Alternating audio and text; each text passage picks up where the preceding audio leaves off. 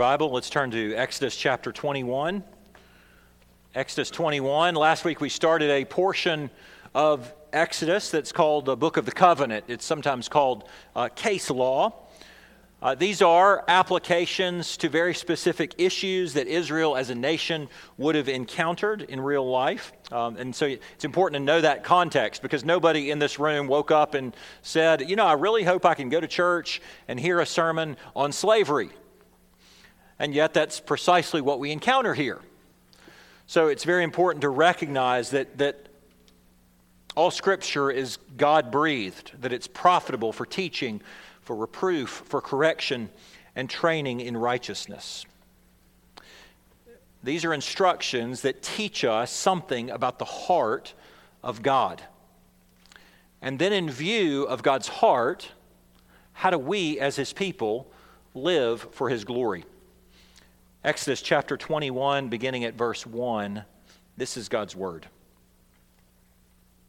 Now these are the rules that you shall set before them. When you buy a Hebrew slave, he shall serve 6 years, and in the 7th year he shall go out free for nothing. If he comes in single, he shall go out single. If he comes in married, then his wife shall go out with him. If his master gives him a wife, and she bears him sons or daughters, the wife and her children shall be her master's, and he shall go out alone. But if the slave plainly says, I love my master, my wife, and my children, I will not go out free, then the master shall bring him to God, and he shall bring him to the door or the doorpost, and his master shall bore his ear through with an awl, and he shall be his slave forever. When a man sells his daughter as a slave, she shall not go out as the male slaves do. If she does not please her master, who has designated her for himself, then he shall let her be redeemed. He shall have no right to sell her to a foreign people, since he has broken faith with her. If he designates her for his son, he shall deal with her as with a daughter.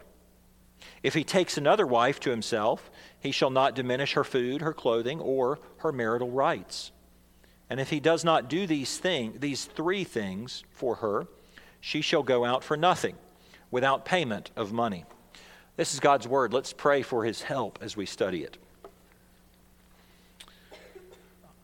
God, we thank you for your word. We pray that you would grant to us the ministry and help of your Holy Spirit, so that we would know you as you reveal yourself in the Scriptures. Would you give us ears to hear what you would say to us? I pray finally that you would again be willing to use an ordinary, sinful, crooked stick like me to point the narrow way to Christ Jesus, in whose name we pray. Amen. It is called the Book of the Covenant. It's basically chapter 21 through 23. These are all practical, real-life scenarios that God's people might encounter, either individually or as a nation. And so these chapters take the Ten Commandments, and they are, in a sense, a spreading out, an application at ground level. In fact, the elders of Israel in the coming years are going to use this case law to help them decide and figure out how God would have them handle complicated situations. Now, we spent 10 or 12 weeks walking through the Ten Commandments. It shouldn't surprise us then that God wants to provide some more deep application for his people and their lives. One of the things you notice when you come to the Bible is that it is incredibly realistic and incredibly honest. You don't read very long in the Scriptures before you realize that the heroes of the faith are really fallen human beings with flaws. You read about Noah and Abraham and Moses and David, and you get them, warts and all. It's honesty. But in that honesty, that's actually one of the things that commends the book to us, because it tells us this is clearly not a book about some heroes of faith, some grand, big people who lived better than the rest of us. It's also not in itself a book simply designed to create an earthly religion. This is a book that has as its purpose one point, and that is to show you the living and true God. The Bible is realistic and honest, which is why you come to places like this and you recognize it seems to speak to polygamy and divorce, and it seems to speak straight into slavery. But we should be really clear. Honesty and realism are not the same as affirmation. Genesis 1 and 2, God's design for marriage is one man and one woman in a lifelong covenant union. 2 chapters after that, you suddenly start meeting people who have multiple wives. That never turns out well for them. But the Bible is also not afraid to speak of it and then likewise to speak into it. Marriage, again, is a lifelong commitment. We're not going to go much further in the Old Testament before we're going to find that God gives Moses instructions on how to handle issues of divorce. Jesus says, well, the reason that Moses did that was because of the hardness of your heart. In other words, in view of the condition of your hard heart, it was important that God should provide conditions to protect the weak and the powerless, the women and the children. And here you come to a section on slavery. Most of you who are American read that word and you are triggered with thoughts of African American men, women, and children put on blocks and forced to serve. Human beings treated as property, as chattel.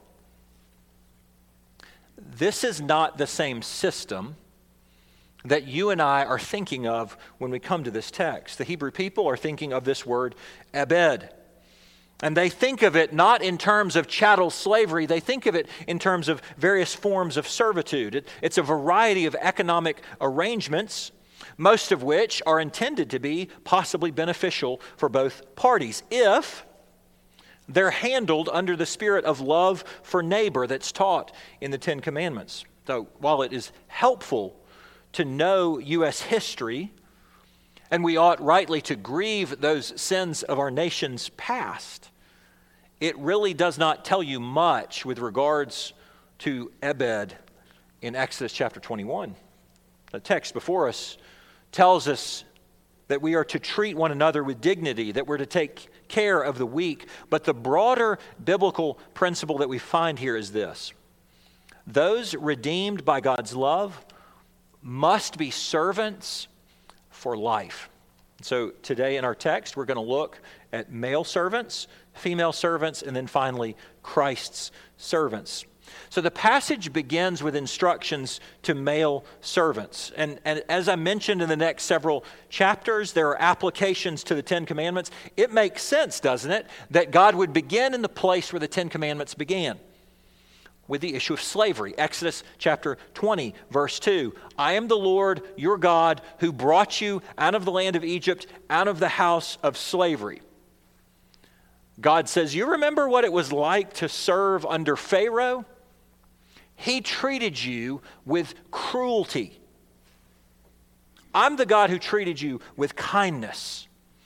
So therefore, as my beloved redeemed, you are not to turn and treat one another as Pharaoh treated you. You're to treat one another as I have treated you, with kindness.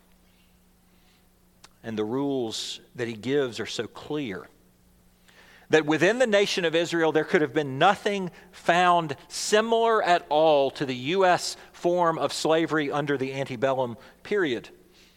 Nor would there have been other forms of slavery which have existed since early times throughout the rest of the world. What does the Bible think of chattel slavery?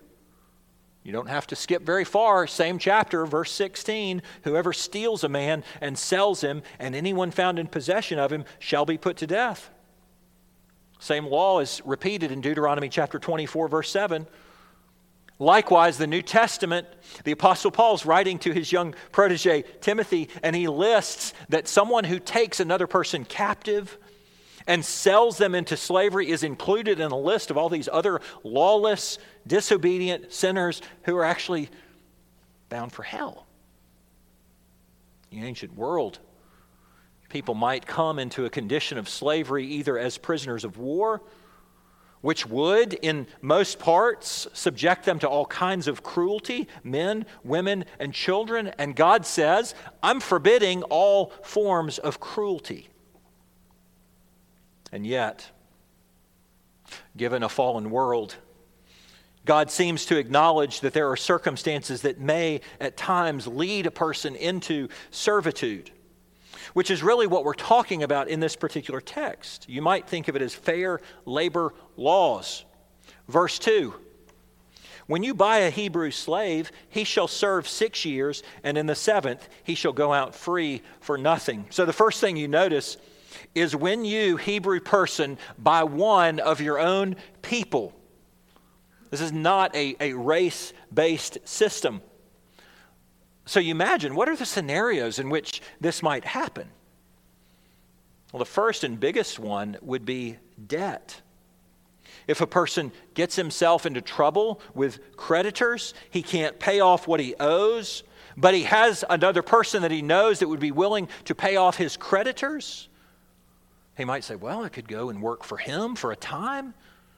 Listen, would you pay off my debts? I'll come work for you. Later in this same section of Exodus, we learn that a thief who steals something and is later found in possession of stolen property, but he's already gotten rid of it and can't return it, that person who can't make restitution should, in rightful obedience to the law, come back under servitude to the person who he stole from. It's actually a brilliant system. Don't steal. You'll end up serving someone else for the next 6 years. Other occasions where this might become necessary. A person born with very few prospects in this life might sell themselves to a person who might be able to teach them or provide for them a skill or trade. Imagine that you are a young person, 12 or 13 years old, your parents die in an accident, and you are left with no other options. How am I going to take care of myself with food and shelter? I have no usable skills. Nobody wants to hire me. Well, here's a system where you might say, well, the potter over there has a skill of pottery, and he will feed me, and he will give me shelter and a roof over my head, and he'll teach me pottery. On the other end of this arrangement, I can leave. See, my point is that slavery in the Bible is a servitude which is entirely voluntary. And so God doesn't address the slave, he addresses the person who's doing the buying. He says, when you buy a Hebrew slave. Second thing you notice is the whole system begins by limiting the time, which guards against a person taking advantage of a bad situation, locking you into lifelong cycles of slavery. And God's law is so beautifully woven with the Sabbath principle. Just as in creation, 6 days God works and then the 7th day he rests, so in this principle, you must work for 6 years. In the 7th year, you're free to go. Of course, you remember also that the 4th commandment requires that those who serve within your household are also free every single Sabbath day to enjoy the same blessings of rest and worship that you enjoy. Person might get themselves into serious debt, and they have to sell themselves to service to pay for those debts, but there is an end to it. The debtor pays the lender receives compensation for his money, but then both the debtor and the lender are guarded from exacting too much payment or being taken advantage of. And God is so wise that in this system, he also designed that a person who was coming to the end of that servitude would not be left to walk out on their own.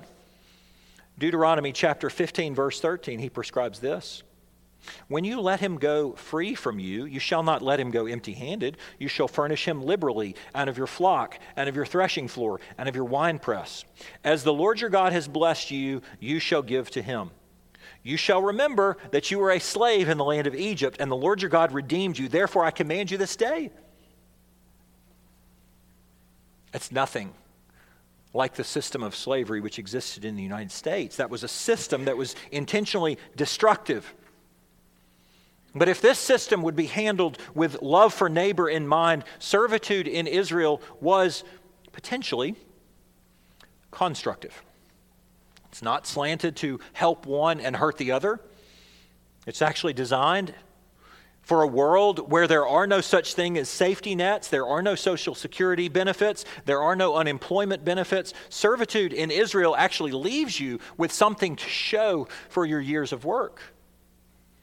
regardless of how you got yourself into the situation or found yourself in the situation, personal debt, stealing, through any number of circumstances that you can't control. Who can control the death of their parents? Here's God's law, which so beautifully speaks into a fallen world so that something good can come from what would otherwise be a lifelong system of poverty.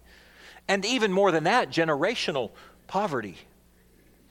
Here's a system where a person can be trained to become a productive member of society, which actually guards them from spending the rest of their lives in perpetual poverty. More than that, here is a place where there is provided a handrail to grab, to help you improve your own life situation. Take a look at verse 3. If he comes in single, he shall go out single. If he comes in married, then his wife shall go out with him. Again, the law tends to favor the servant. He leaves as he came in.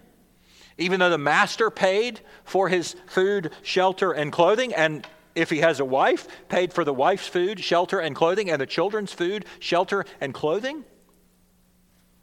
it's a costly endeavor, which is all meant to make sure that this was going to motivate a heart of benevolence from God's people rather than foster a spirit of, oh good, I can enslave more people. Take a look at verse 4. If his master gives him a wife and she bears him sons or daughters, the wife and her children shall be her master's, and he shall go out alone. Now, if there is any verse in the whole section that you look at and it seems to have a slant of favor towards the master, it's here. But even this is not as unfair as it seems at first. Some scholars read this as if the master gives his wife a servant. The master gives his servant another servant in order to sire or produce children for the sake of additional service. I'm not totally sure that even fits with the rest of the laws that are here. But even if that's what's meant, immediately in verse 5 and verse 6, you find that a male servant from a heart of love, both for his master and for his wife and children, can choose to stay with the master. He can keep his family together.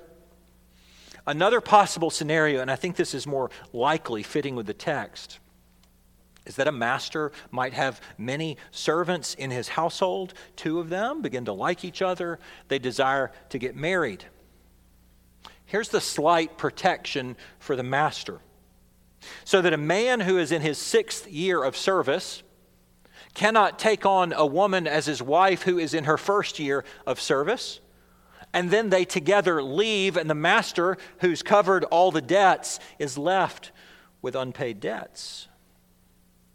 And yet, you read this and you wonder still, well, how could any of this be good for marriage? How could any of this be good for a family? I appreciate what one Hebrew scholar says, how this speaks to protect both women and children. He says this: remember that the husband and father in this case was usually a former debtor. If his servitude had served its purpose, he was now ready to become a productive member of the covenant community. Soon he would be able to buy his family and their freedom, and they would all be back united under his roof.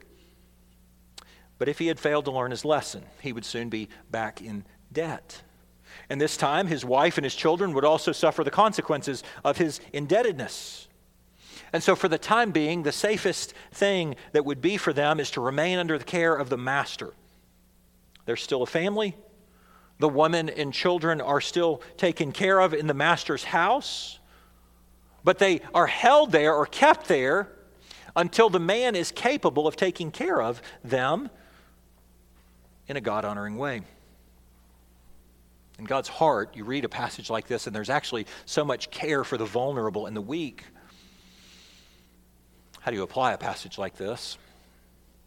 As a believer, if you employ men and women in your business, then there is a sense in which the imprint of God's law should be reflected in your own employment practices. Do you treat people well? Are you using them to simply get what you can get for as little as you have to pay? Or are you considering and thinking through the fact that you want to help them grow, that you want to help them be able to support their own families? Here's some laws that actually tell us how a responsible Christian employer might treat those who are under his care.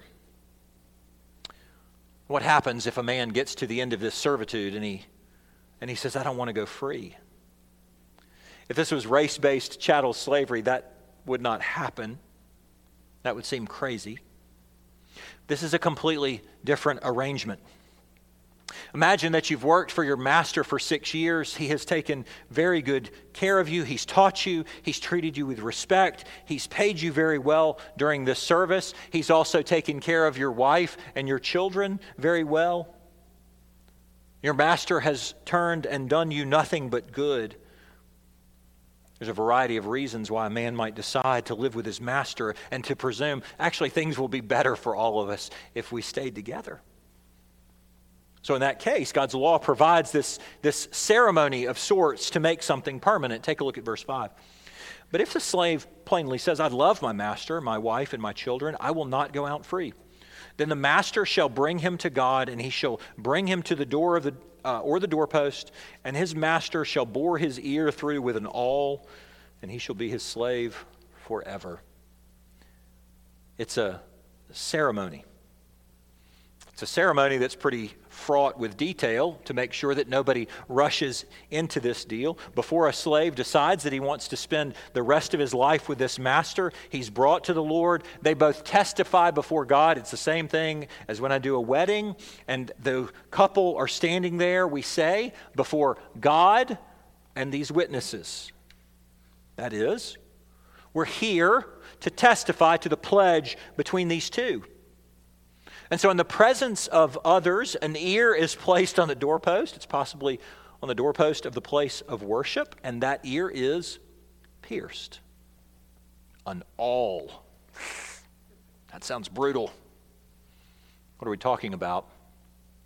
It's an implement with a sharp tip on the end of it, and it sounds brutal until you realize that probably most of the women in this room have had their ears pierced, and maybe many men as well. It's an earring. It's simply a mark. It's simply a pledge. Why? Well, the ear is the place where you hear. And so the symbolism would go something like this. I love my master. I want to stay with him. I want to stay with my wife and my children, and I pledge to listen and to obey my master. May I be pierced in my heart if I do not heed his voice with my ear. Incidentally, when you pull your ear away from this ceremony, your own blood is left marking the doorpost. And it's a mark that will forever testify to the fact that you have made a commitment. You've actually made a covenant relationship with each other. We're going to return to this ceremony in just a moment. But it is an essential ceremony to understand the New Testament and its use of the word bond servant. Those redeemed by God's love must be servants for life. So we've looked at laws concerning male servants. What does the Bible say about laws concerning female servants? This is a fantastic place for critics to drop in one spot and go, see, the Bible is totally sexist. Of course, we expect this. But I think what you'll see in just a moment is that what's actually revealed here is a God who is good, and his law is meant in every case to take care of the most vulnerable and the weak. And if you walk away simply with that, then you will have taken something rich and beautiful of God's character concerning your Father in heaven. Let me be really clear. It is no exaggeration at all to say that if God's Old Testament laws would have been lived out in national Israel, that this would have been, in the midst of a fallen world, the most just and merciful and compassionate society in all of human history, and the world you live in wouldn't even be a close second. It's worth noticing that when we jump to verse 7. When a man sells his daughter as a slave, she shall not go out as the male slaves do. If she does not please her master, who has designated her for himself, then he shall let her be redeemed. He shall have no right to sell her to a foreign people, since he has broken faith with her. Now, why in the world would a father sell his daughter as a servant? The only possible reason is desperation. This is a world hard for you to relate to. Hard because it's a world in which genuine poverty is a reality. And it's hard to understand that this is a real life scenario in the ancient world. A father literally cannot feed his own family, and so he has to sell his own children into servitude in order to exchange for food and shelter and clothing. And let's be really clear, verse 7 doesn't say, God would really recommend that you sell your daughters into slavery. No. The text actually says, when a man sells his daughter as a slave. Why? Because this might really happen in a world of deep poverty. So here are some laws to make sure that your precious daughter is protected from possible mistreatment. Now, why does God not allow her to go free after 6 years? Oh, that's sexism. You do not want your daughter to be exposed to sale on an open market. No, that would be awful. A father who loves his daughter might, in a terrible pinch, entrust his little girl to a family member or to a close friend whom he really trusts, who he knows will follow God's law. He does not want her sold to pagans.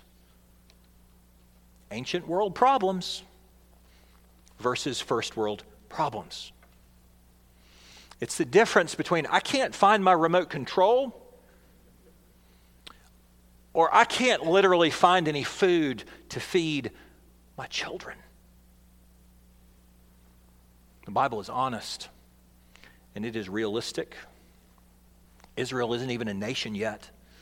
But God knows that this kind of practice has been common in the whole ancient world. But unlike the rest of the ancient world, here's a God who speaks into those problems with laws that protect the vulnerable from potential abuse. Now, these laws, I think, would play out in two possible scenarios. One scenario is that the young girl is simply being sold to serve in another family. At minimum, her basic needs of food, shelter, and clothing would be given. Something her father can't do. The other scenario, and I think this is far more likely in a world where dowry payments are expected from the father of the bride. Here's a man who cannot even afford food. He certainly cannot afford a dowry payment. So his young daughter might be sold for a time in service, and then later she could be taken as a wife or a concubine. These are real life realities that seem so foreign to us, but biblically, remember, the only difference between a wife and a concubine is that a dowry is paid for the wife. A concubine is a wife with no dowry. You remember Jacob. Genesis chapter 29. Incidentally, Jacob works for a very similar arrangement in order to win the right to these. But you also remember that Jacob walks away with Leah and Rachel as his wives. Leah and Rachel have servants, and Jacob goes on to marry Zilpah and Bilhah. And they are taken as concubines. And yet they have the same rights.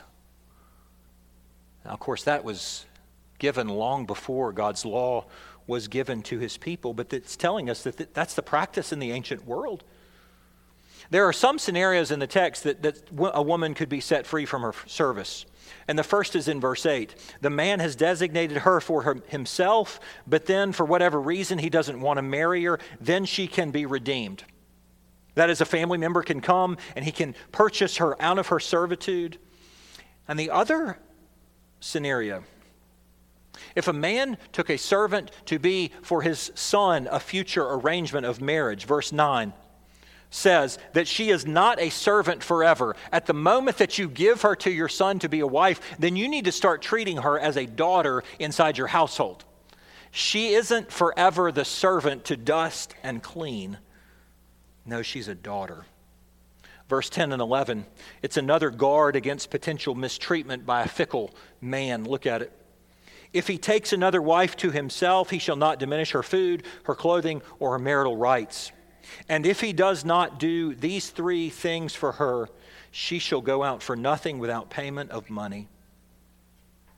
So you see that a law seems here to tolerate the concept of a second wife. How in the world do we understand this? We understand it the same way that Jesus explains divorce. It's an accommodation to the realities of a fallen world in which they live, in which sinful human beings exist. There's no celebration of polygamy. There's no celebration of slavery. There's laws that govern the messes that people find themselves in. Douglas Stewart was a seminary professor at Gordon Conwell, and he says it this way: the covenant law tolerates second wives, whether servants or not, but only if they were treated equally in the family the way that the first wife is treated. In other words, a second wife cannot be a second-class wife. She is due equal rights of food and clothing and sexual relations, which is what it means by marital rights. In other words, the husband cannot use her for his own selfish motives, but rather for her enjoyment, for her good, for her well-being.